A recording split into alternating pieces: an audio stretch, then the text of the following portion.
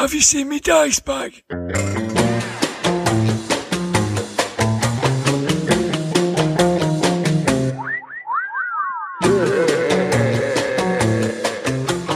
Grognard Files. Hello, my name is Dirk the Dice, and this is the Grognard Files podcast, where we talk bobbins about tabletop RPGs from back in the day and today. I'm coming live from my den here in the northwest of England.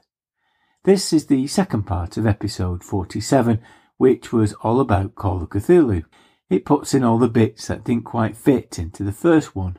It's not a sequel, it's a stretch goal that you didn't really need, but you got it anyway. Since the last podcast, I'm pleased to say that the hard copy of Children of Fear has arrived. I know I was effusive last time about the campaign, but I genuinely believe that it has a tremendous sense of place and adventure, and it's up there with some of the best Call of Cthulhu campaigns that have been produced over the past 40 years. I've been busily scrawling on it, underlining the important stuff, perfecting my James Mason NPC accent for Professor Wang, and we've been creating player characters suitable for the epic journey across the Silk Roads. Really looking forward to running it and getting into the richly drawn landscape. KSM have produced a series of short blogs on how to prepare for Children of Fear, written by the author of the campaign, Lynne. At the moment, I'm totally stuck together with post-it notes. We're very excited to have Lynne back, and she faces the Keeper's screen, hiding her arcane secrets that are drawn out only by the means of a table that I roll on, apparently at random. Judge Blythe, our resident rules lawyer, joins me in the Zoom of role-playing rambling to roll on his library use, to look at a Different Worlds magazine, issue number 9 from February 1982, a Call of Cthulhu special that comes at us, in the words of Sandy Peterson, with a horrible squishing noise, like a giant wearing wet tennis shoes. Also in this part, we have the return of the post bag, selected highlights of listener feedback about the previous part. In the I'll Get Me Coat section, we talk about when we went on a caravan holiday to Morecambe, a seaside town in the northwest, Blackpool's car park, which was a faded shadow of its former glory years back in the 80s, never mind now. I thought that it was a time when we did some horror gaming, but we never actually got round to it, so forgive us this hoary old tale about nothing in particular. I'll be back at the end with the usual parish notices. Until then, Ramblers, let's get rambling. Games Master Screen. Welcome back to the Zoom of role-playing rambling. And I'm going to put this keeper screen in front of the two of us so I can hide my secrets. And I've got a table here, Lynne, that has got random elements from your life. And I'm going to use that percentile dice, obviously. I should think so too. I'm going to roll on here, apparently at random, and pick out. Is that why it's behind the screen? Because it's not even vaguely random. I cannot reveal my secrets. Okay. Okay, we've got number 20. Number 20 is the Dying Earth role-playing game. And I'm a massive Jack Vance fan, and I've only ever played it once. So tell us about Dying Earth and how you got to be involved in that. Oh, well, this is all fallout from having been in Robin's gaming group when I worked in Toronto. You know, we kept in touch with what he was working on. We kept play testing things that he was doing with Pelgrane. I knew the people at Pelgrane because we used to go down to Dragon Meet every year to sort of see Robin and get to talk to people. So we ended up play testing the Dying Earth role-playing game.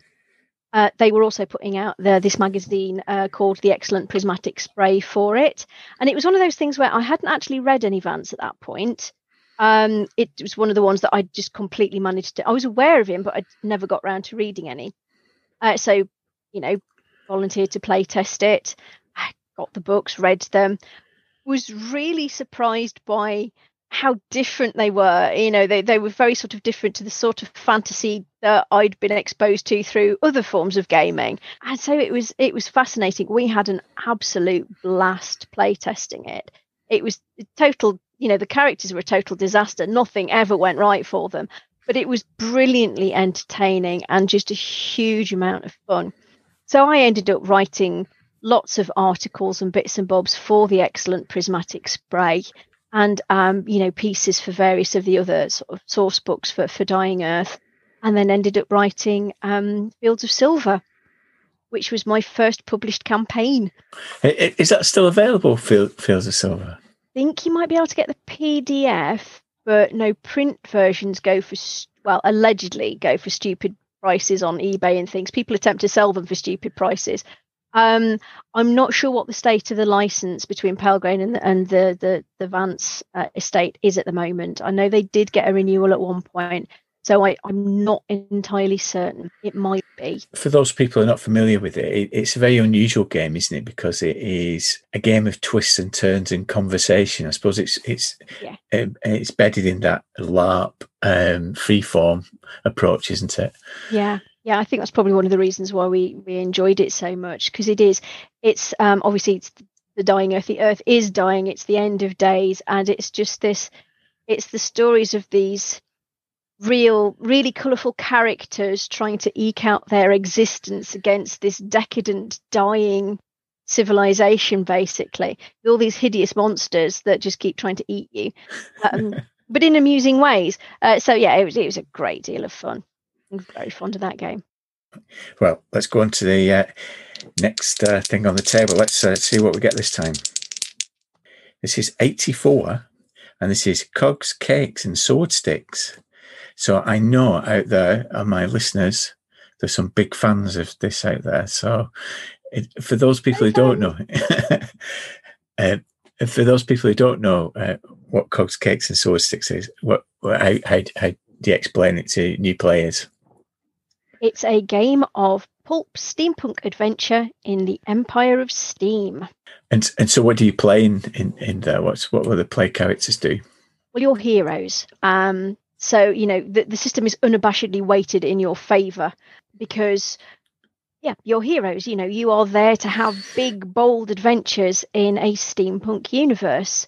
So you go off and you solve problems. You go and fight your nemesis with your big steam mechas or whatever gadgets you've got in your airships.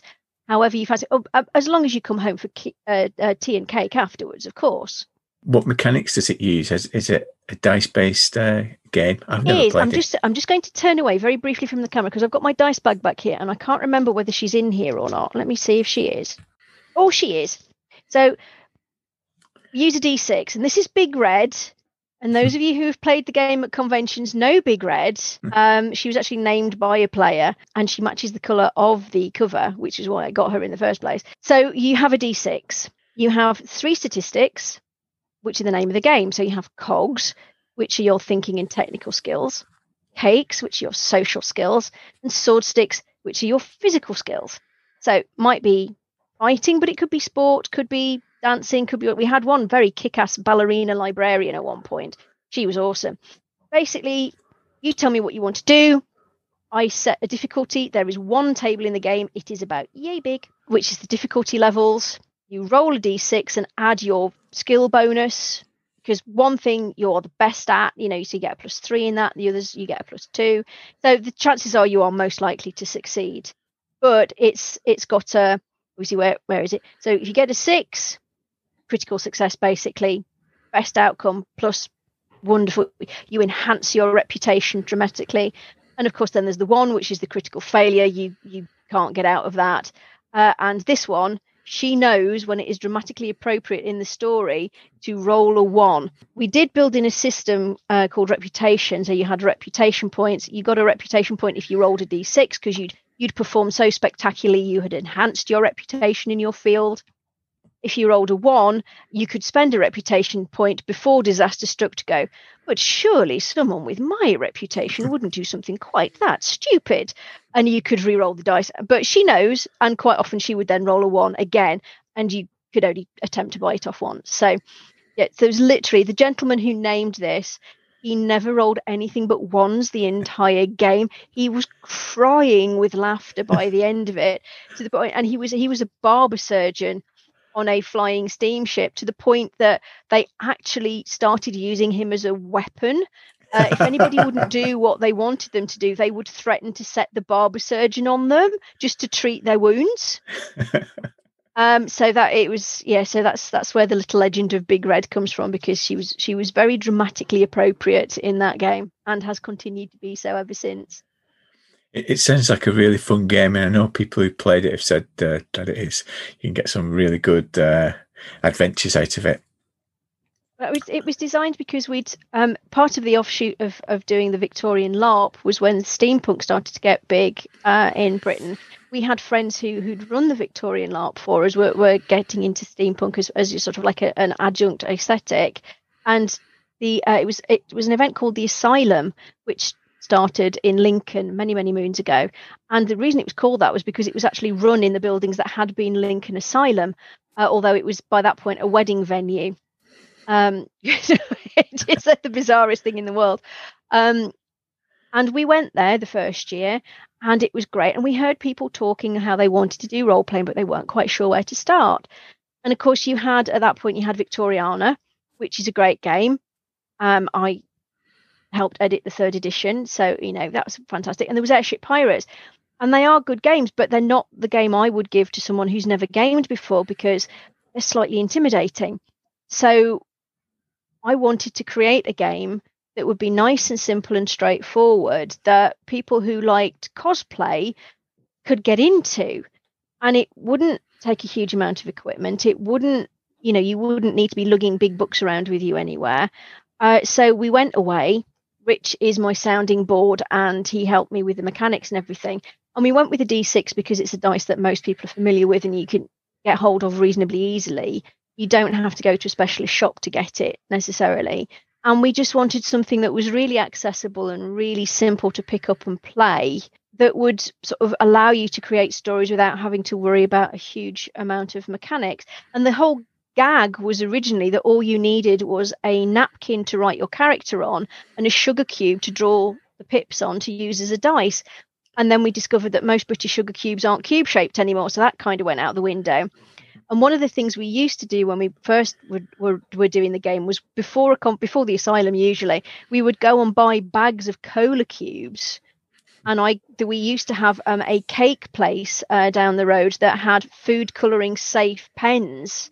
And we used to sit and draw the dots on the cola cubes before the convention, sort of like, and use them in the games and sort of like let people take them away. So That's right. that was the whole idea for originally, that you needed no equipment other than a sugar cube and a napkin. And tea is a very important part of your life. If anybody follows your Twitter timeline, I did have a day where every time you put the kettle on, I did, as like a Lynne Hardy drinking game. Every time Lynne mentions tea or gin. Let's go back to the table. Okay, I've rolled a 0-1. A 0-1, Ooh, so that's critical. It is a critical. That takes me to a nested table, which I need to roll a D10, which is a 10. And this seems like it's redacted and there's some kind of secrets here. This must be Rivers of London. This is the project you're working on at the moment, isn't it? It is, yes. Amongst many other things. One of the joys of working on multiple game lines is that you never get the chance to just concentrate on one thing. You have to spread yourself across all of them. So it's like, which hat am I wearing today?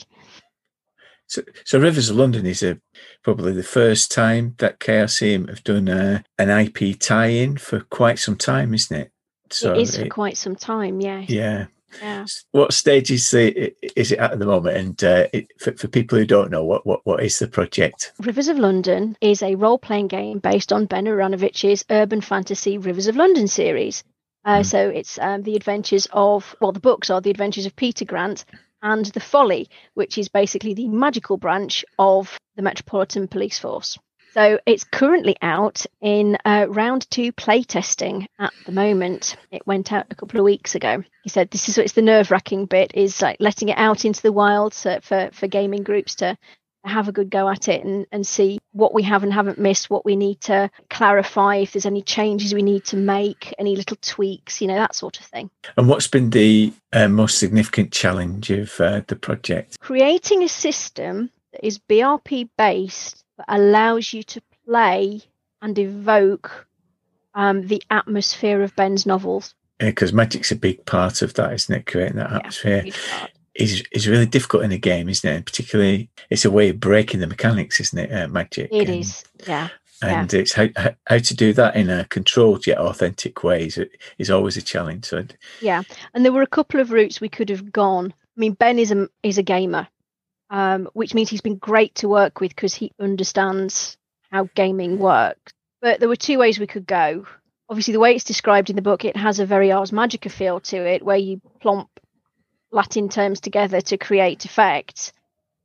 Now, that's a great system, and it's very, very versatile, but we really wanted Rivers of London to be more of an introductory game, because obviously what we're hoping is that people who are fans of the books will see the game and want to give it a try.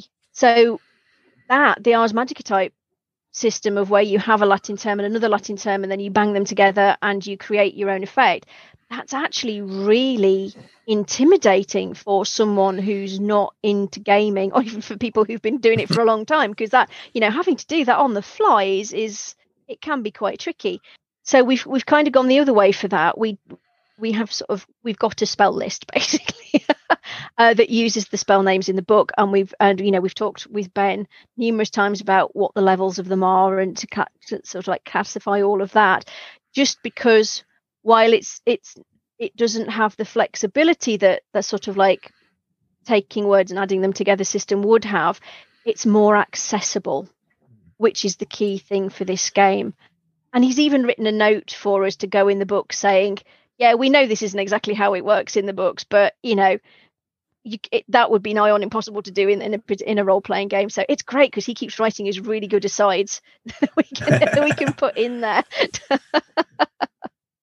Yeah, and it is intimidating as well, isn't it, for new players to have to come up with a free-form results of spells. And I think you're quite right, for new players to have a shopping list to choose from, and that also generates the setting as well, doesn't it? The magic list generates the setting. So, yeah, I think it's the right way to go. You get a thumbs up from me on that. Thank you. The thing that's generally coming back from playtest, the first round playtest and the second round playtest, is that people are having a huge amount of fun with it, which at the end of the day is the main goal. Yeah, absolutely. I'm looking forward to it. I'm not going to ask you for a date. So there you go. Please don't. That will jinx it. Totally. I have a date in my head that I'm aiming for. I am well aware, having been in the gaming industry for as long as I have been, that the chances of making that teeny tiny. Yeah, I'm not going to ask. Okay, let's roll again.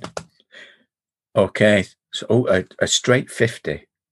Now, that means that I've unleashed the contractual obligation question. Whenever somebody from KSM comes on, we have to ask the question of what's in the pipeline. What can we look forward to? Well, more than enough to keep players gaming for at least the next decade, if not longer. The pipeline is huge, which is one of the reasons why they brought me on, because poor Mike was drowning under the weight of projects. Now there's 2 of us drowning under the weight of projects. We have got a lot to keep you entertained for a huge amount of time. In the immediate future, we have various really cool things for the 40th anniversary, which I'm not going to announce because that should really be Mike. But we have a Time to Harvest coming up, which was originally one of the organised play. That's been updated, revised, and given the full artworks and everything. So that's due to go into layout very soon. Then there's Cults of Chaos, which Mike has been working on. Not Cults of Chaos, no, that's the online gaming thing. He's been working Cults of Cthulhu. So that's coming up, which is looking at the Cthulhu cult and various scenarios for that. And then the one I'm mostly working on at the moment is Regency Cthulhu. So that's I'm putting the finishing editing touches to that at the moment. So hopefully that will be out soon. So that's written by Andy Peregrine and me. So we're doing final playtesting at the moment, and I'm busy editing it as we go, and that's been a huge amount of fun. That sounds great. So will it be in a similar format to the other variants with background material and some scenarios? It's more of a mini supplement, so it's not going to be as big as Down Darker Trails. It's got how to create a Regency character, a town setting with various NPCs and little businesses, and then 2 scenarios to run you through. So it's kind of probably going to be something around the size of Reign of Terror. So it's not a full-on gigantic setting book, but there is enough information in there for you to have your own little mini Regency campaign thing going on. That sounds great. Look forward to that. Okay, I'm gonna roll for the last time. Let's see what we get this time. Oh, now this is a fumble. This is a oh no. Yeah, so that means that it's not one of my questions. This is from a listener. Hang on. This is from a Mr. M. Mason of Nottingham. Oh, hang on. Why is Jaws the greatest movie ever made?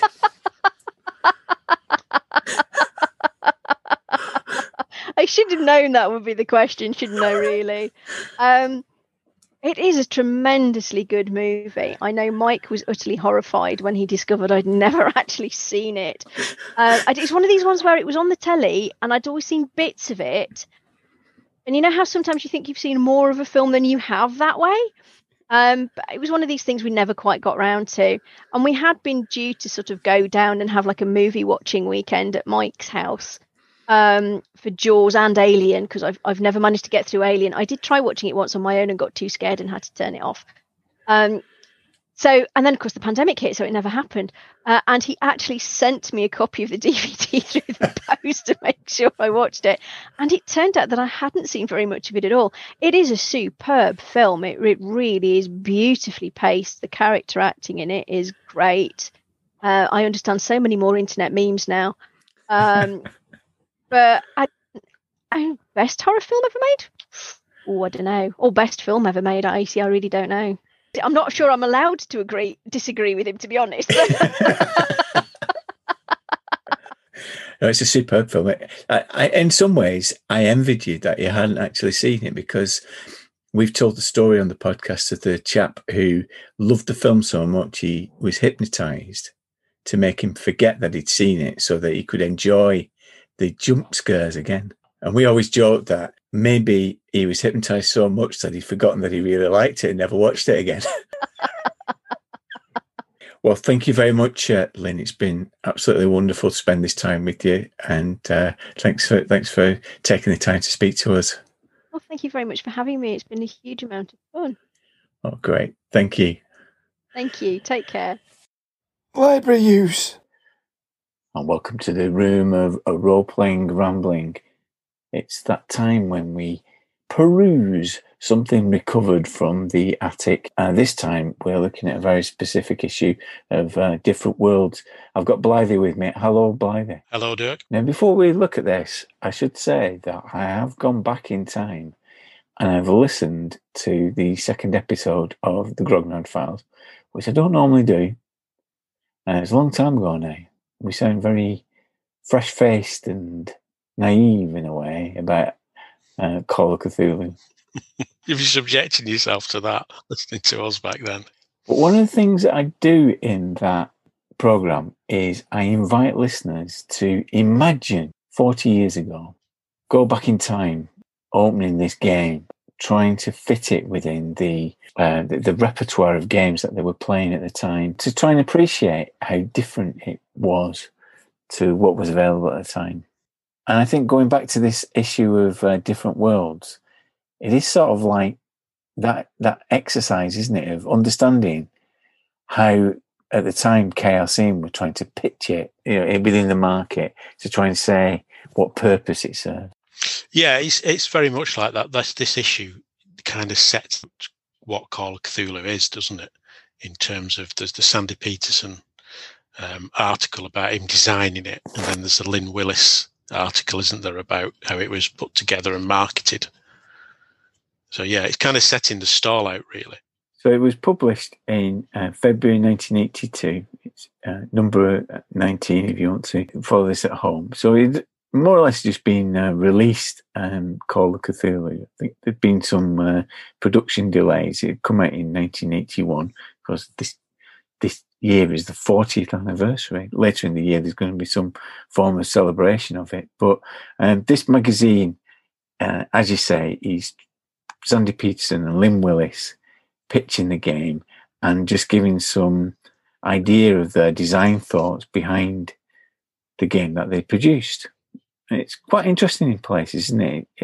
It does show that it was a very considered approach to developing a world within Lovecraft using the basic role-playing system. It is. I find one of the best bits in it is they make the point that H.P. Lovecraft pronounced Cthulhu differently from Cthulhu. He pronounced it Tululu or Kulahulu, but he wasn't trying to get gamers to ask for it by name in stores, which made me laugh because I think we have so many problems pronouncing things, but it's fine now. Once you read this, it's fine. Everyone's pronouncing it different from Lovecraft himself, so you can have your Nyarlathotep, your Nyarlathotep. It doesn't matter. It doesn't matter anymore. I might store that for when I'm at conventions and say to people, well, in actual fact, what you'll find is H.P. Lovecraft pronounced it very differently. Although, how do they know? Yeah. They never met him. How do they know? I don't know. Anyway, there you go. Well, that's the most reassuring piece in the whole article, I think. You can say it how you want. Don't worry. In the article, Sandy Peterson does work through some of the, I suppose, the debates that we've been having ever since of where does the tone sit? Like we were saying last time, this is a game that you can scale and set with different levels of confrontation or investigation or exploration. This is the scope of it is what excited him, that you could lock horns with Al Capone or meet Albert Einstein, but by the same token, it could be an adventure much like Raiders of the Lost Ark, or you could face the evil Cthulhu and his minions and prevent it from destroying the world. The actual scope of it is what motivated him to write the game. And it's interesting that idea is there right at the beginning, isn't it? Often it's the opposite way with games, isn't it? So you look at D&D and the scope of D&D starts very kind of go down a dungeon and fight, kill things and find treasure. And then players broaden it out, don't they? And that's often how games work. They're often quite narrow and then broaden out, whereas it's the opposite with Cthulhu. And it's interesting to see that was there right at the beginning, that idea of the scope of it, because you're tempted to think that came later. And I suppose it did come later in a much more scenarios and campaigns broadened it out. Interesting that right at the beginning, he's got this idea that it's got this scope. Quite a kind of perceptive thing, really, isn't it? The very thing that's led it to be such a popular game. What I do find interesting is the way that he is helping potential keepers, how they can construct scenarios. And there's some of the element of this within the game itself, but I don't think to the same degree that he's doing here in making suggestions of looking at specific films. In fact, you could take a horror story or a weird fiction story, change the names and deliver it as a scenario. He says here, popular novels are a good source of scenario ideas. Many of those are also in movie form, but the books usually give better details. An advantage here is that some players will not have read the book, but they may have seen the movie. And he goes on to use Salem's Lot as a potential source of of a scenario. And that's something that you've done recently, isn't it? Or experienced at least. Yeah, well, a friend of mine ran a Hound of the Baskervilles Cthulhu, and of course I'd only seen the Basil Rathbone film. I've never read the actual story. Even then, it was a long time ago, so I'd forgotten lots of it, and that worked quite well because you didn't I kind of knew I knew the plot. Yeah, I mean, to some extent, but I didn't know some of the details of the plot. What point did you realise that it was the Hound of the Baskervilles? Because presumably when you went into it, you didn't pitch it as this is a Hound of the Baskervilles story. Well, I think I knew it was Hound of the Baskervilles when we went to Baskerville Hall. That was a bit of a giveaway. Says here you should change the name. No, he didn't dress it up. So it was Hound of the Baskervilles. And of course I then realised I could get on Wikipedia, but I didn't. But because he did give it a Cthulhu twist at the end. The actual hound was a hound of Tinderless. With some fluorescent paint around its mane. Quite good fun though. Quite good fun to do it. To play Sherlock Holmes and Watson. It was quite good fun to do it. And I suppose again it's testament to the flexibility of the game, isn't it? That you can do something like that with that game, set it in, the 1890s and get away with it really. Relatively easily, doesn't take a lot to do that. At the end of it, Sandy Peterson asks you to write in with a stamped addressed envelope. If you like the game, have any questions or comments, suggestions or additions, please feel free to write to me, care of KLCM or this magazine. If you enclose a self-addressed stamped envelope, I'll be sure to reply. If you don't, I may anyway if your letter is especially flattering, interesting, useful, annoying. There you go. Those are the days. Yeah. If we'd have read that back in the day, we'd have been trying to work out how the international reply coupons work and all that kind of thing. Yeah, I think it's an interesting article because it does try and ground this game, give players something to work with. And it's interesting as well when you compare it to the review because there is a review of Call of Cthulhu in this issue of Different Worlds, isn't there? Yeah. Yeah. And the review is it's a positive review, but the reviewer makes the point about he likes to play a character that he can develop over time, and you doesn't think you can do that in Call of Cthulhu, which he thinks might be frustrating. And there's a line in it where he says something about maybe it's because I like to have at least a chance of winning. He might find it a bit frustrating as a game. And I think the Sandy Peterson article and that review are interesting to compare because the review is very much a player's perspective on it, reading it as a player and looking at it and thinking, oh, this is different because my characters might die quite a lot in it. Whereas what Sandy Peterson's trying to do is perhaps ground it and make it appealing, maybe with an awareness that it is different and an anxiety maybe that people will react to it in the wrong way because it does fly in the face of what at the time most role-playing games were about. And the review, it's interesting to read. I mean, it's a good review. He heaps praise on it, but the reviewer does have that reservation about it, high mortality rate, not being able to develop your character, not being able to beat the monsters, those kind of things. Reading the review and having listened to the second episode that we recorded, over 5 years ago, you realise that some of the things that we were naively pointing out from our experience of playing Call of Cthulhu, the reviewer was picking up as well. So things like firearms are useless in this game. Also pointing out that, well, this is interesting. This is interesting because this is where you've changed. You've changed just Blythe, because in that second episode, you said one of the things that you liked about Call of Cthulhu is the range of skills that were available, and that it covered the full gamut of possibility. You feel differently now, don't you? No, I hate that. I hate that about it. Disappointed in the 7th edition didn't rationalise the skills. I find it really frustrating that it's got listen, spot hidden. Can you just have perception? Climb and jump. If you're a brilliant climber, be good at jumping. You just stop splitting the skills down too much. We've talked about this before. I find it really frustrating. There's too many skills. But the reviewer here, doesn't he, points out that what's the utility of a skill like singing? Well, I think Sandy Peterson makes a point as well, interesting point about the skills, where he does concede that the academic skills are broken down into different categories, but he accepts that he's just decided operate heavy machinery is just one skill, even though actually operating different types of machinery would be a multitude of skills in reality, wouldn't it?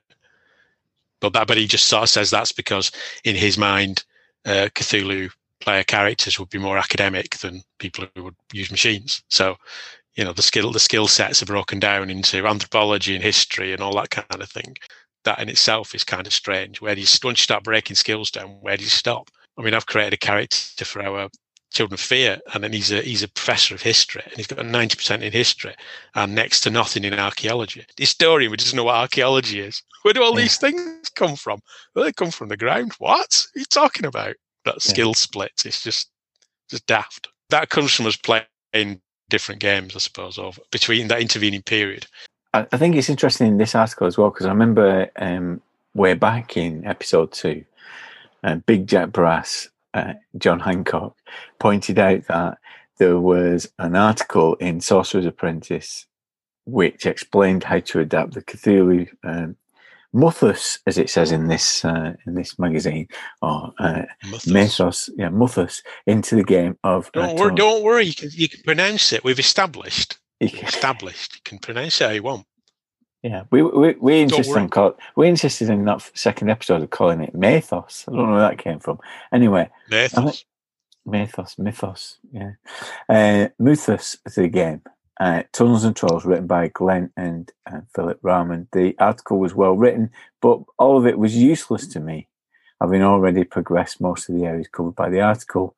But there was one part of it, and he acknowledges that he took one part of it, was this idea of sanity depletion, and the idea that that somehow the game needed to have some way that a character depleted the response to the monsters, etc. would mean that by the end of it you could go permanently insane. And it seems that they play tested this idea, realised that at the level that he was suggesting, it actually worked out quite depressing, because it just went down and down and down.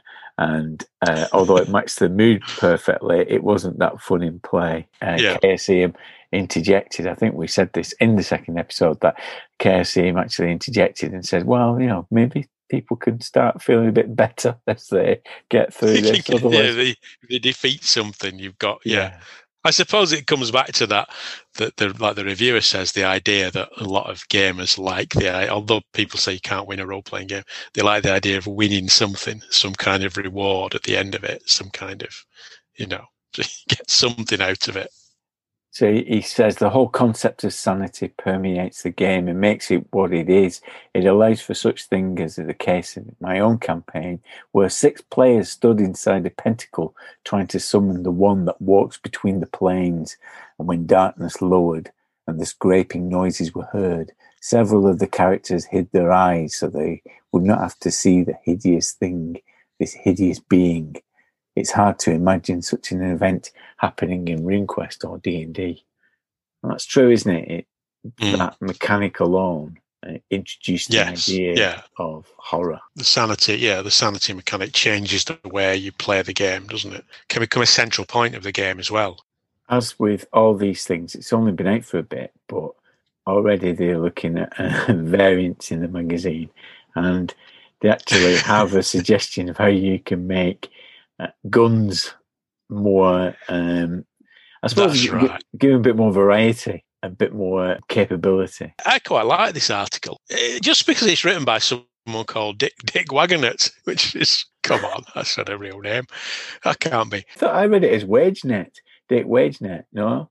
Dick WageNet, that's even more ridiculous. I'm sorry if you're out there, Dick. I don't mean to mock, but it's like a Private Eyes kind of name, isn't it? Dick Wagonet, Private Detective or something like that. Maybe it is. Anyway, I quite like it, that article. I think it's good. I like the way it uses something that's kind of in 7th edition now, isn't it? It has like a rule about shock, doesn't it? From the bullet. Yeah. Which I think is really neat, actually. It does a nice thing of, as you know, it's one of my hobby horses. Guns in role-playing is one of my hobby horses, isn't it? That you often tell me off for talking about it too much. But it's a dilemma of how dangerous can a gun be, and yet the game's still fun.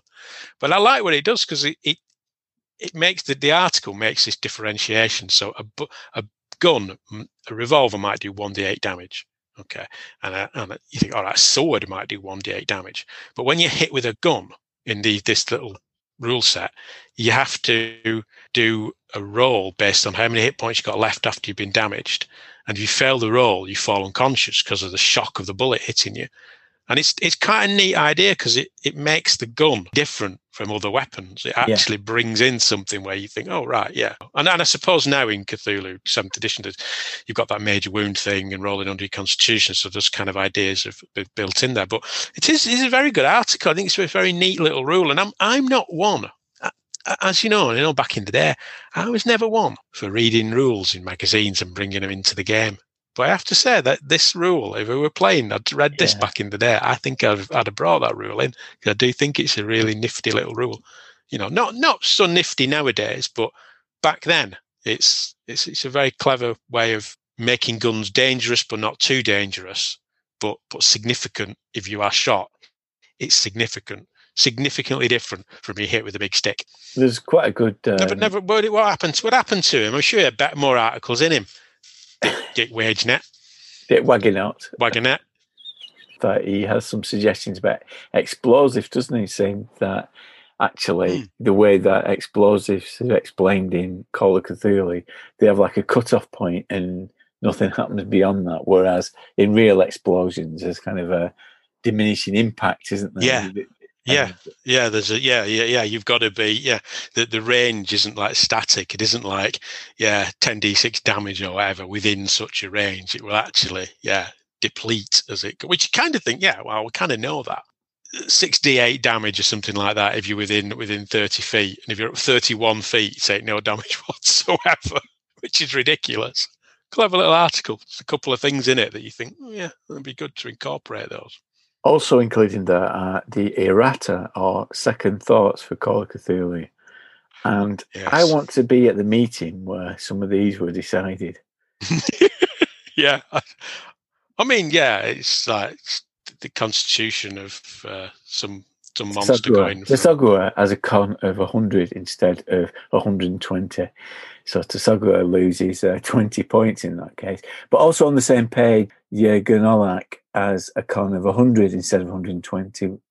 What's happened? That the constitutions? What's changed? What determined that? I just gone up a little bit, really. Not like that much, but been bothering him. Sleepless nights over it. God, this is wrong. This is wrong. It's not balancing with Yig, this. We'll have to do something. Because I guess that's the what an exercise to turn the Lovecraftian monsters into numbers. Yeah, you determine it in numerical form. Yeah. So there's some additional rules about hit points. Quite rightly, it's saying that actually there should be more hit points for things that are bigger. So it's got like an accumulator table that allows you to ascribe more hit points to bigger things. Something can be, if something's huge, it's going to take longer to take it down. Page 18. Under law, it actually takes 30 minus int in weeks to learn a foreign nation's laws, not a 30 minus int in months. Bloody hell. Campaigns would have been derailed by that error. Who's learning a foreign nation's laws, though? At what point in the game? Would that be relevant? Right, we've landed in, I don't know. Peking, which we will be doing in a couple of weeks. Yeah, big Peking. I think we need to learn all the Chinese laws in 1923. We need to learn them. Otherwise, we're going to get nowhere. Right, well, it's going to take me so many weeks to do it. Why? Why are you learning the laws? Might come in. You never know, do you? Well, at what point? The parking restrictions in Peking or something like. Oh, I know them. I spent 30 minus your intelligence. So what? Even if you got a good intelligence of 15, it could take you 15 weeks. 15 weeks of game time to decide. I'm going to spend 15 weeks. Well, we were thinking of going and investigating that mysterious pyramid. No. Let's not do that yet. Let's not be too hasty. let me spend 15 weeks learning the laws of 1920s China, because I'm sure it'll come in. When you're having that rickshaw chase through the streets of Peking, and Shub Niggurath is chasing it, who's actually got more constitution with these additional rules. He's got more constitution, and you're aware that the rickshaw man is breaking the local speed limit. Because you read that you know the laws. What would you say? Slow down, mate. I've about 15 weeks learning the laws here. You're going far too fast on this road. One of the things that is featured in this magazine, I always love this because I'm a big fan of reading old smash hits, and if you read old smash hits, you see the poll winners party. How George Michael fared against Curiosity Killed the Cat in 1986. Well, there's actually a poll in here, the poll results. Oh yes, there is, isn't there? Yeah, fascinating answers to fascinating questions. And well, they've asked, haven't they? What's your favourite colour? Well, isn't that not just like a wheeze in the office? Oh, let's ask them what the favourite colour is. Yeah, and it's blue. In case anybody's interested. It's blue. Blue, isn't it? Is the top one, followed by I don't know. I can't remember. Green comes a close second, and various shades of red. What's your favourite colour? Orange. Orange. You said that. If people could see your face, you just said orange. You just said the first thing came into your head, didn't you? I did. I've known you 40 years. I don't know your favourite colour, and I still don't do that because you just went orange. Yeah, orange.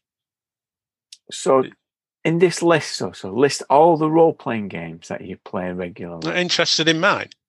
Go on. What is your favourite colour? Green. Green. Thanks. Right. And what's behind that decision? I don't know. I find it. I've got a lot of green jackets. I think maybe that's it. What's behind orange? What's behind orange? Well, you said orange. Don't say what's behind green. What's behind orange? It's a harder thing to justify because it's this thing that came into your head. Yeah, it's the first colour I saw. What I suppose at least what we can say is that Different Worlds readers at this particular point in time, their favourite colour was blue, and their average age was 22. And that kind of confirms what we discussed last time about Different Worlds. It's pitched towards a college audience, isn't it? It's not unlike White Dwarf that we were reading, which is kind of a school audience, isn't it? That this is definitely going for the college audience. Yeah. And it's kind of interesting because if we'd have read it at the time, we'd have thought, aren't they old? Aren't they in the readership old? 22. Yeah. So list all of the role-playing games that you play regularly in order from the most to the least.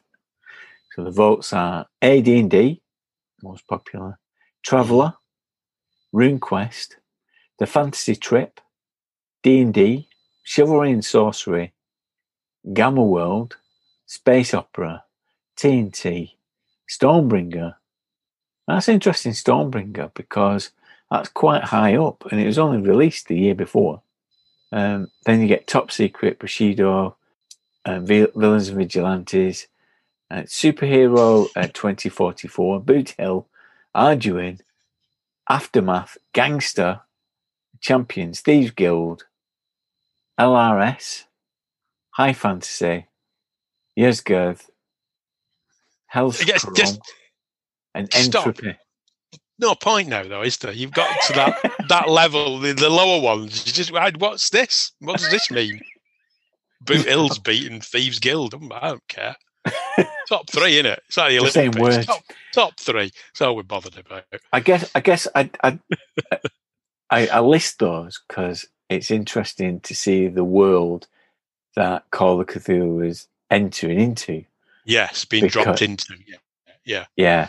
Dropped into a world of fantasy, superhero fiction, and then on the edge is some kind of genre stuff like gangsters and cowboys. And what's interesting when you see that is going back to what Sandy Peterson said about its broad appeal in terms of history and monsters and all other things.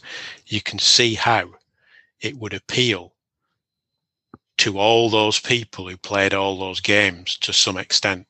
Yeah. So if you played Boot Hill and Gangster, it would appeal to you as well because it has a historical dimension.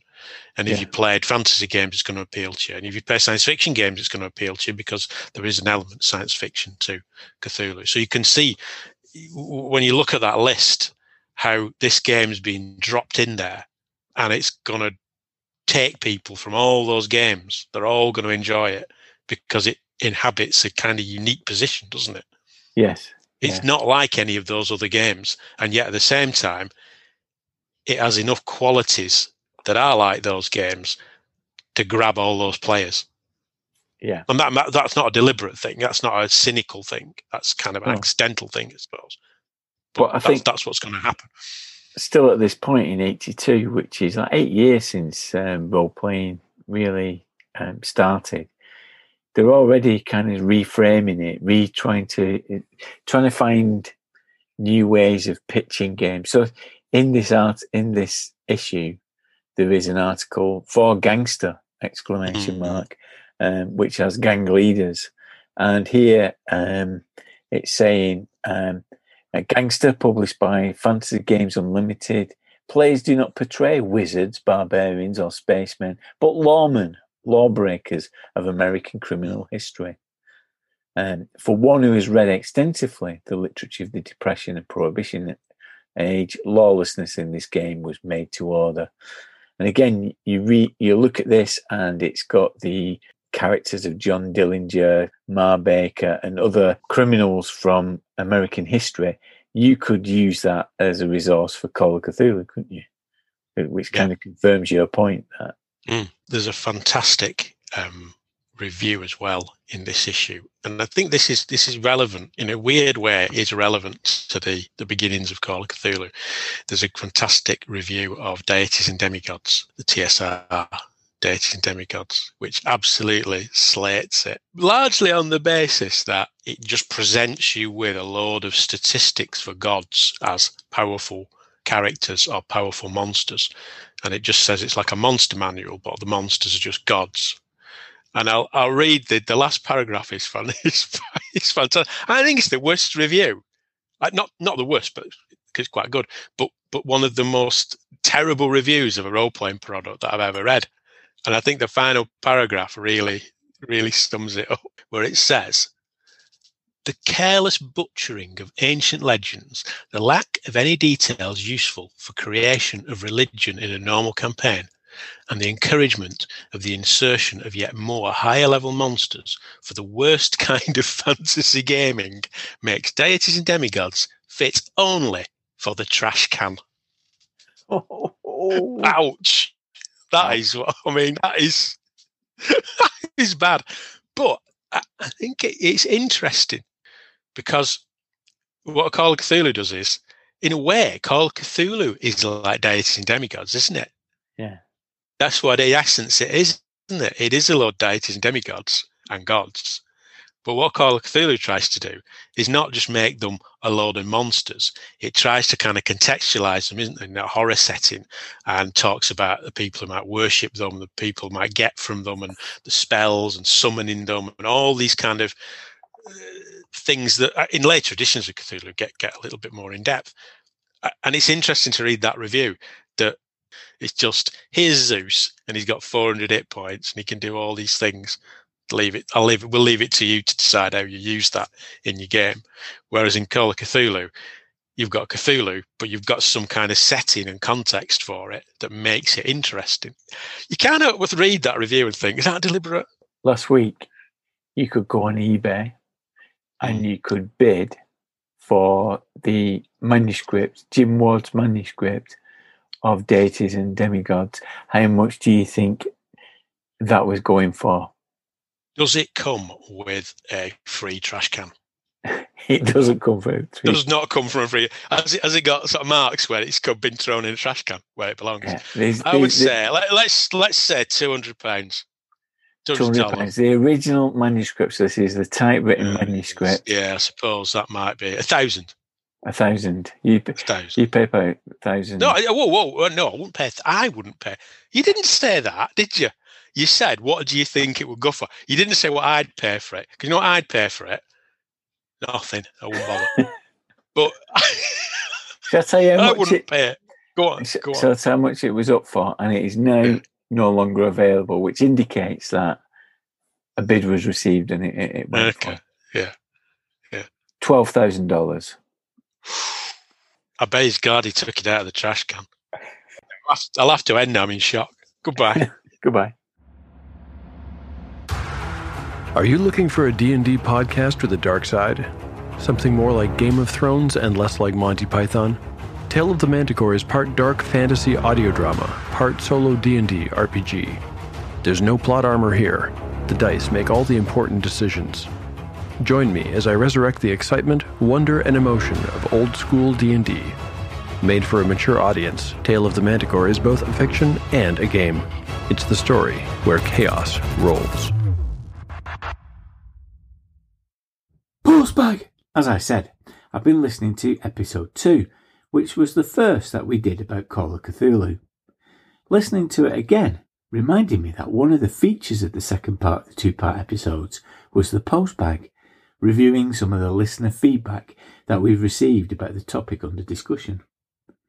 Following the first part of this episode, we've had lots of feedback saying how great Lynne was as a guest and how some people have already started their journey across the Silk Roads in the Children of Fear, or how people were getting ready to play it themselves. However, it was the idea that in space no one is surprised by Cthulhu that attracted the most comment. We talked about some of the settings that we'd experienced and suggested that it was far future space that's the least satisfactory, in our view, because seeing aliens in space is to be expected. What's exciting and threatening about that? Also, it was hard to do something convincing without defaulting to the familiar H.R. Geiger tropes. Over on the Discord channel, it's provoked some debate. Rob Arcangeli made the good suggestion. Colour out of space.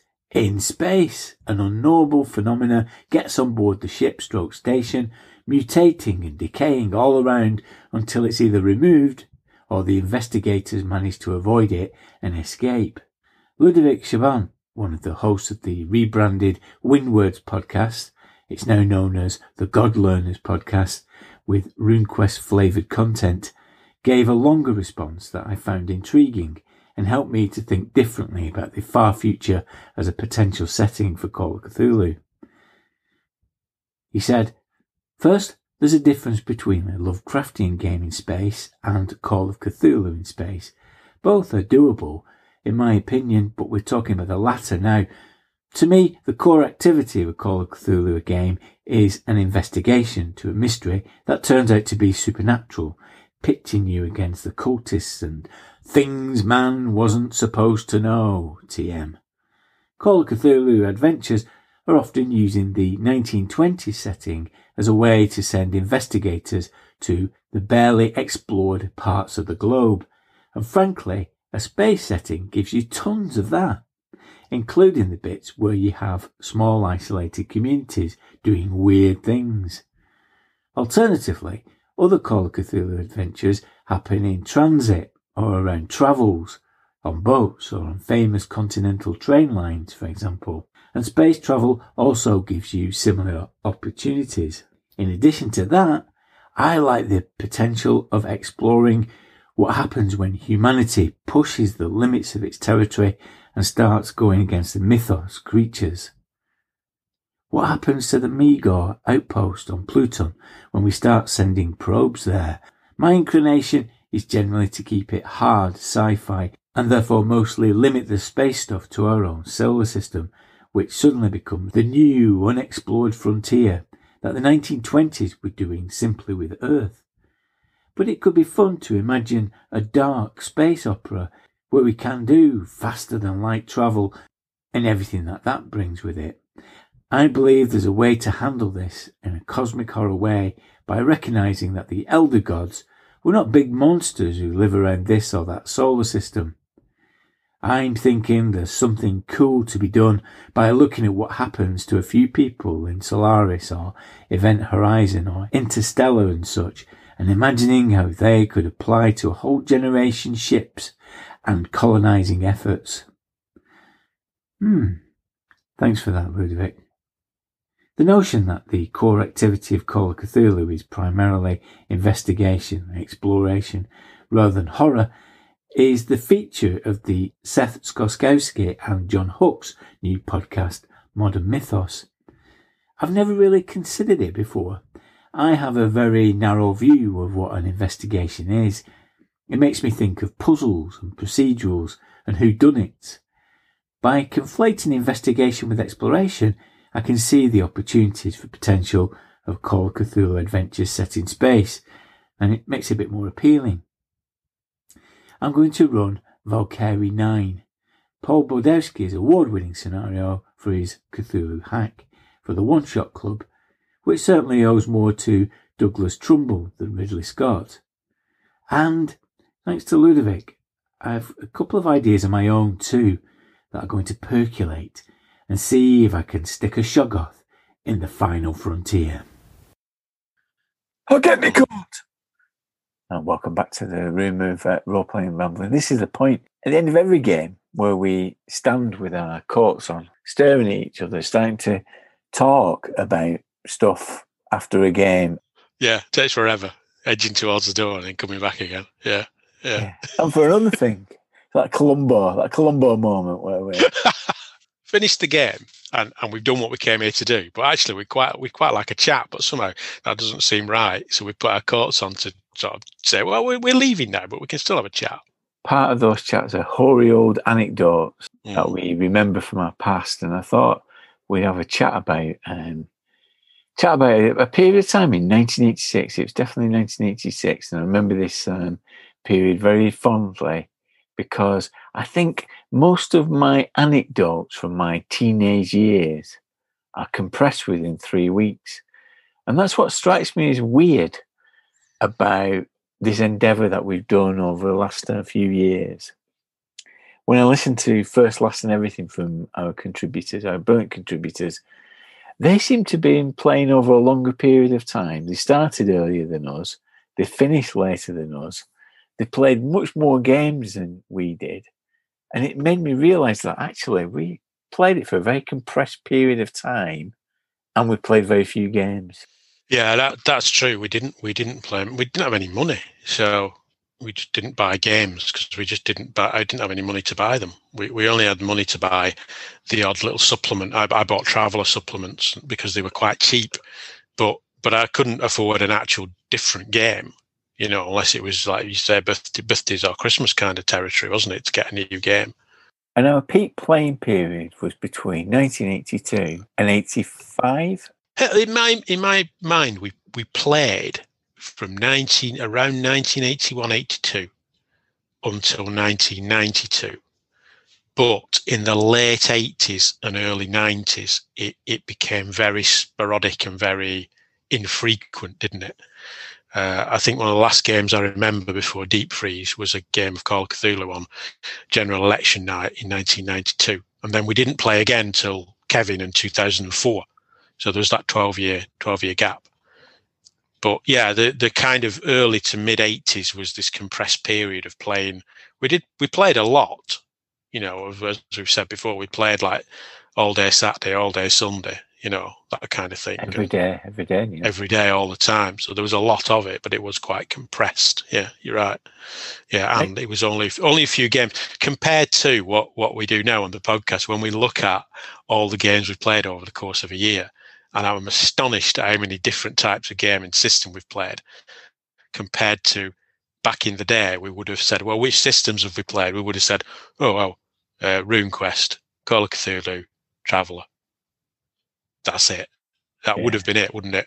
Maybe a bit of Tunnels and Trolls, maybe a bit of Advanced D&D, but there would have been potential for a year to go by where we wouldn't have played those. We would have Just played solid RuneQuest and solid Cthulhu and solid Traveller, and that was it. And the odd quirky game coming up like MERP or the Gamma World, where it was like a try it and see, top secret. Yeah, that's it. We did play.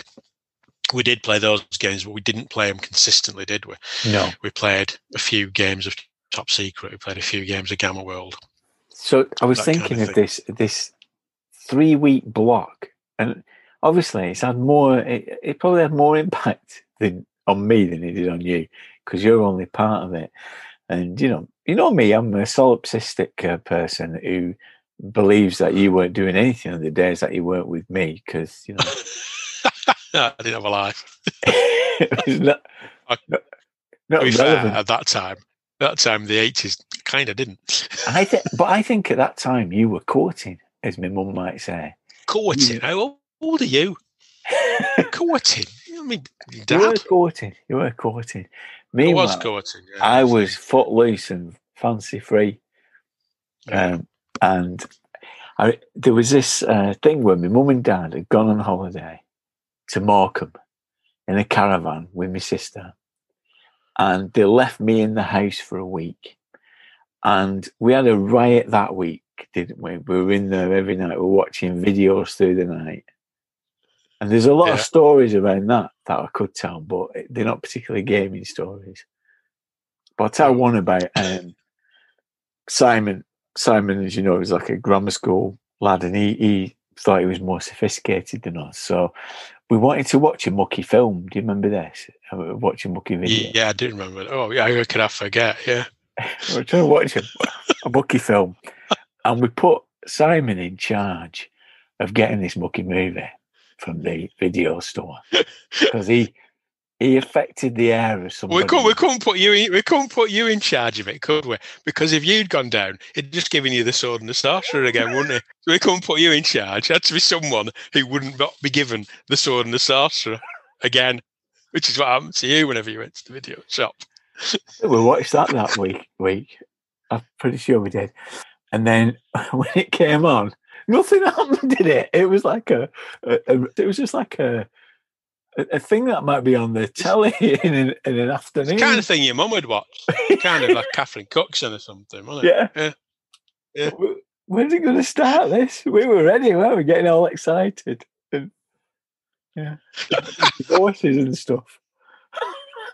Anyway, that was that week. But during that week, something significant happened, because I was doing a YTS, and that week I should have been at college, and I didn't go because I couldn't be bothered going. I had the house to myself and used it, so I got kicked off the course. And what that meant was I didn't get paid for that week, and I was depending on that money for the week after, when we were going to Morecambe. My mum and dad were coming back, and we had the caravan to ourselves in Morecambe, and we had this plan of a gaming week, the two of us in Morecambe, living the high life. However, I had no money. I had £20. That's all I had for the week. And so we headed to Morecambe. And I can't say that we planned it particularly well. I can't remember taking many clothes or anything. We didn't take anything with us, did we? No, we didn't really. We didn't plan it particularly well. And I think we both had very little money. I might have even had less than you, because I didn't have a job at all. So I think I had less money than you. And I think the way we survived was by staying up all night and sleeping all day. We became nocturnal because we realised that if you're up during the day, there was a temptation to go and spend money. But of course, if it was night and everything was shut, you didn't have to. That was our logic. Yeah. So we kind of turned into these kind of nocturnal creatures in this caravan all night and slept all day. Yeah. And I remember we'd done an all-nighter the day before we went to the caravan, because I think everybody come round to watch videos. And I said, I need to go into town. And bear in mind that I had no money. I went to the music store and I bought a penny whistle for $2.99. Do you remember that? Money well spent. I was really into Jethro Tull, and I thought, this is my way in. If I can learn how to play a penny whistle, and I said to you that worst comes to worst over this holiday, we'll go busking. I'll play my penny whistle, and we'll get some money in. And of course, I were crap at it. Did you get How to Play the Penny Whistle by James Galway or something? Is it like a book with it? Yeah, it came with a book with James Galway on the front. I thought I'd be doing Songs from the Wood within a week. And I could barely do 3 blind bloody mice. And I think 3 blind mice. At one stage, you were giving me like passive aggressive looks in the caravan as I was trying to learn how to play this and I fought you. But by the end of it, you were actually saying, just stop playing that.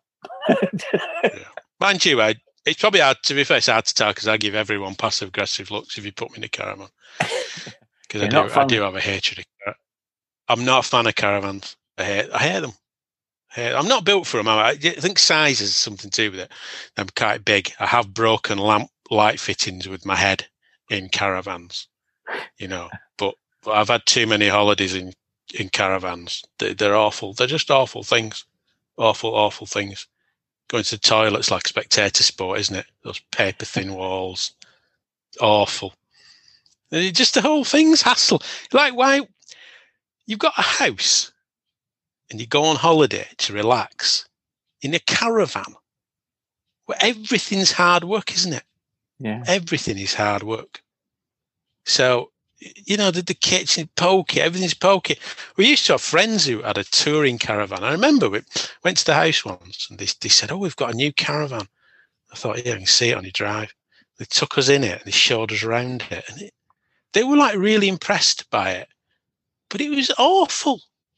They'd say things, people caravans, they go, oh no, look at this, right? Look at this. If you take this out of here and you put that there and then you move that, you pull that up there and you spread this out, you put that leg down there and you move that and you shift that and you flip that over and you put this there and you do that and you move that and you put this peg in here and do that. It's a bed. And you think,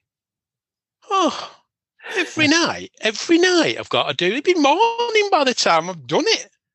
Oh, I'm tired. I've been walking on the beach all day. I'm tired. I've got to bed. Oh, I've got to build a bed, haven't I now? Yeah. Awful things. Well, I don't think we minded too much back then, but as I got older, I realised the real horror of a caravan. One of the things that we realised when we got there is over those the week before and that week, I've forgotten that we had to make food for each other or eat it. More importantly, eat it, yeah. And I remember just having a look because my mum and dad had left some stuff behind, and I said, "Don't worry, with all these material, we can make a scouse." And he said, "What's a scouse?" It doesn't matter what we put in it; we'll put it all in. So we had a big pan, didn't we? And we put corned beef in it, beans, the full lots, everything I could find in it. It was like your mum and dad had played a practical joke on us and left random ingredients in. They were ahead of the time. It was like ready, steady, cook. But, practical joke. Let's leave them a load of random things that do not go together. Because surely they won't stick them all together, will they? Oh, yeah. Oh, we will. Oh, we will. We will. And I think I remember you being shocked that I put mint sauce in it. Some mint sauce. And I said, no, I give it an extra flavour and put it in the salad that I had. And you put mint sauce on salad and yeah. It probably worked. To be fair, it probably works. I think it did work. I'll give you that. It wasn't because you knew what you were doing. It was because all you had was mint sauce. Well, the trouble was with this scouse pan, it was massive. And the idea was that we could eat it all week, but clearly we couldn't because it started growing like fur on it, didn't it, after this? Clearly we couldn't because it was horrible. That was another factor, wasn't it? It wasn't just the food safety element of keeping this thing for a week. It was developing a life of its own. It was like something out of Cthulhu in the fridge, this scouse thing. It was the fact it wasn't that nice, wasn't it? But the thing is that we had to clean that pan. And to clean the pan, as anything, if you want to do anything in a caravan site, it means that you have to have a chat. I mean, you have a stop and chat with people you don't that's know. the other thing, isn't it? Yeah, that's the other thing with them, isn't it? Everybody has this general bonhomie about them, haven't they? With the cups in them hand. All I want to do is wash a cup. I don't want to talk to you about my journey here. And so as young kids, we just could not face the washroom, could we, to clean this pan? Well, I can't face it now, can I? I can't face it now. I hate it. Yeah, you're right. You go to caravan sites and you walk into the washroom and chirpy people. Morning. Get lost. Leave me alone. Bothering me. Anyway, go on.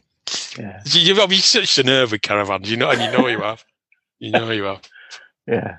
Everything has to be done with a degree of, joie de vivre, and all I want to do is go to the toilet. You go in the washroom and there's someone there having a shave with his shirt off, singing sea shanties or something. And you think, do you do this at home? You don't do this at home. Stop doing it here. But so this pan, it did develop a life of its own, didn't it? It was... You say stick a shoggoth on it. There's one in that pan. I think it did develop eyeballs, didn't it? And bubbles and pops and stuff in there. But the idea was that it was going to be a gaming week. But it didn't really happen, did it? What would happen is that, as you say, we would be nocturnal. And we'd end up watching... I remember watching Murder at the Rue Morgue, the Edgar Allan Poe, because I had this scenario that was based on Theatre of Blood, that I never got around to doing it, because we'd end up, wouldn't we? We'd end up drinking and then talking, and then I think, in our lack of organisation, we only had one tape, and it was of Selling England by the Pound, and you had taped it on something that one of your mum's Christmas tapes, and so you get to the end of it, and Johnny Mathis would start. When a child, you get half of Johnny Mathis when a child was born. And the more vodka you drink, the funnier that song is. Guarantee you. If you drink a lot of vodka and listen to that song, you'll not stop laughing. I don't know why, but funny. But one of the most Cthulhu-esque or most horrible things, as well as that pan that was slowly shifting around the kitchen, we went to the waxworks. Now, the waxworks in Morecambe had seen better days. Like most things in Morecambe in the 80s, had seen better days, haven't they? It was like stepping back in time. It still made it like this was the mid 80s, but it still made a high profile of Billy Connolly in his banana boots. That was the banana boots. I remember that. Yeah. He was the top celebrity, wasn't he? And the place had like a very specific smell, and when I smell it, I like to say that it's like a smell of formaldehyde, but I'm sure it's not. Yeah, I know what you mean. It was a kind of creepy place where, it was like something out of a horror film. There was a peculiar smell about it. It wasn't wax. And it wasn't very popular. So whenever you went in, you could guarantee that you were the only people in there sharing the space with these, Lord Mountbatten with his glassy eyes following you around the room. Or people, it is so badly done. If it wasn't for the name card, you'd wonder who it was. Just no idea who it was. The name card was missing. You'd like, who's that? I don't know who that is. Jimmy Carter, who had a finger missing. Someone's nicked Jimmy Carter's finger. What's happened to it? Where is it? Send it back. I'm gonna nick Jimmy Carter's finger. Watch me. But also in there, we went in this, didn't we? There was a place they had like the Chamber of Horrors and all that, but they had a place that was forbidden. You weren't allowed to go in unless you were an adult. We were adults.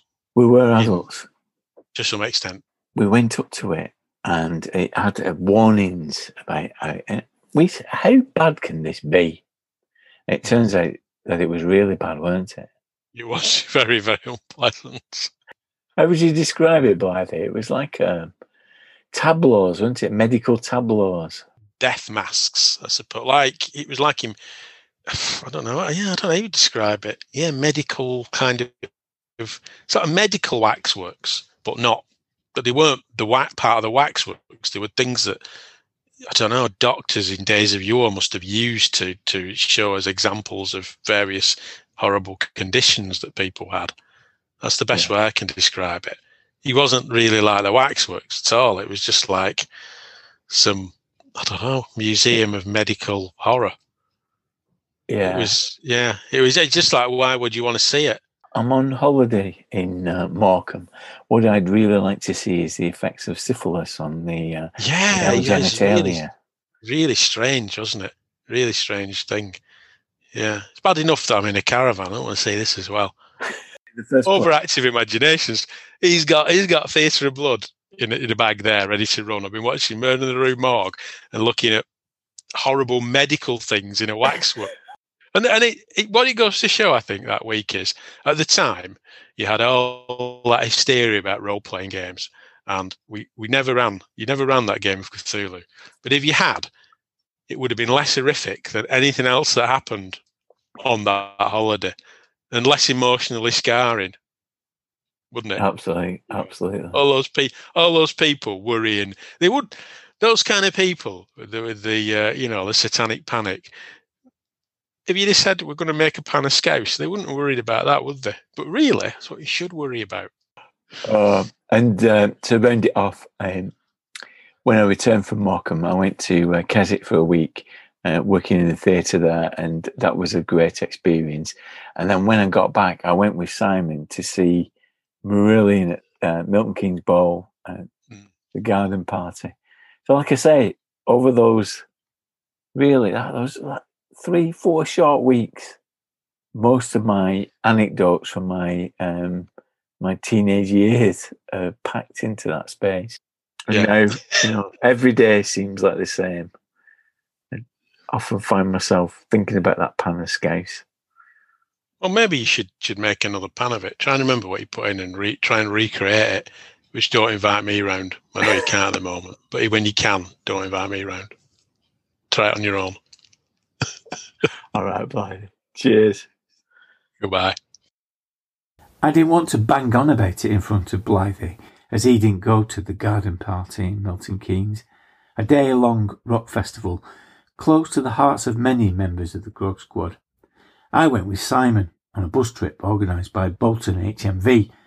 People forget that Misplaced Childhood was a #1 album for Marillion, and they'd been touring it around Europe for a year before it came to this great headline gig. They were supported by Gary Moore from Thin Lizzy, who had bottles thrown at him, Jethro Tull, who was sublime, playing Fly By Night, one of my favourites, and Magnum and the Mama's Boys. One of my abiding memories was meeting the fans attending the Wham! Farewell concert at Watford Gap Service Station. It was taking place at Wembley Stadium on the same day, and they were dressed in white t-shirts and straw hats, while we were in black t-shirts covered in lager thrown at the concert. At least I think it was lager. An amazing 3 weeks of my life. Part John Hughes, part Carry On Camping with a smidgen of Brookside and a bit of Spinal Tap. Thanks to Lynne Hardy for being a great guest. The book club this month is reading the first volume of The Rivers of London. So if you'd like to join us on the first Sunday of the month, then please get in touch via Twitter at The Grognard File or over on the website thegrognardfiles.com. Since I mentioned it last time that there hasn't been many reviews for the podcast for a while, it's been great to see that more people have taken the time to like, subscribe and mention it to other people. There's also been some more reviews too, so thank you. It really does make a difference. Thanks to the patrons past and present for making it possible.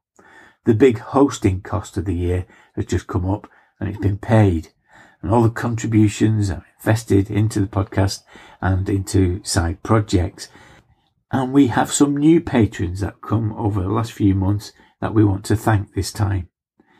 So at the Fancy Poof level, we have Adrian Game Nerd, Sam Hoder, I've not seen him since he was a duck in my game at the first Grog meet, David Buswell Wibble, Lee Staines, Ed Foster, Darren Flood, Dr. Mitch, Tom Martin, James Morton and Rory Starks. Thank you to you all. For people at the so far so good level of the Armchair Adventurers and above, I like to give them a virtual gift. This time I'm going to give them a spell from the Grand Grimoire of Cthulhu Mythos Magic, which was a belated birthday present to me from Blythe. Thanks, Blythe. I don't think this counts as re-gifting it, does it? The book is a very useful compendium of spells that have appeared in published Call of Cthulhu material over the years, and there's a couple of supporting chapters about magic with the spell list. I love a good spell list. Steve Valladolid gets Awaken the Inner Light. Stephen Lee, Cast Out the Devil. Alistair Smith, Cloud Memory. Ralph Lovegrove of the Fictoplasm podcast. I've appeared on it recently talking about Hawkmoon and Quorum. You'll find his channel over on the Grognard Files Discord for a related chat. And he gets Crystal Call. Abs gets Enchant Whistle. I could have done with that myself. Simon Grace, he gets Catarain's Heatwave. Scott Reinhardt, Keenness of Two Alike. Matthew Bailey, Paws of the Bear. At the next level, high back chair, we've got Gordon Cooper with Poison Blood. Peter W., who has very kindly donated some great Sky Realms of Jarun and Tekimel material to the Great Library of RPGs, and you'll hear more about that in a later episode. So thanks, Peter. You get The Powder of Ibn Ghazi. And Nick Edwards gets Quicken the Voice of the Deep. At the very top level of the Armchair Adventures Club, where you get a little contour rug, like one of those that you get round toilets in posh people's houses. And we've got Max. He's got Soul Singing. Jem Gilbert gets Swelling Torment. And Nigel Holloway, great to see you back, Nigel, he gets Wandering Soul. Thanks to everyone. Thank you to everyone who's a patron and has invested in the future of the Grognard Files. We'll be back next month with another file from the Great Library of RPGs. Until then, adios, amigos.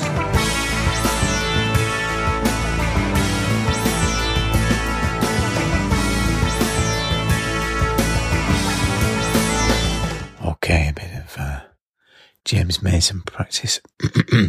When I look at the clock that tells the time. When I look at the clock that tells the time. It needs more work.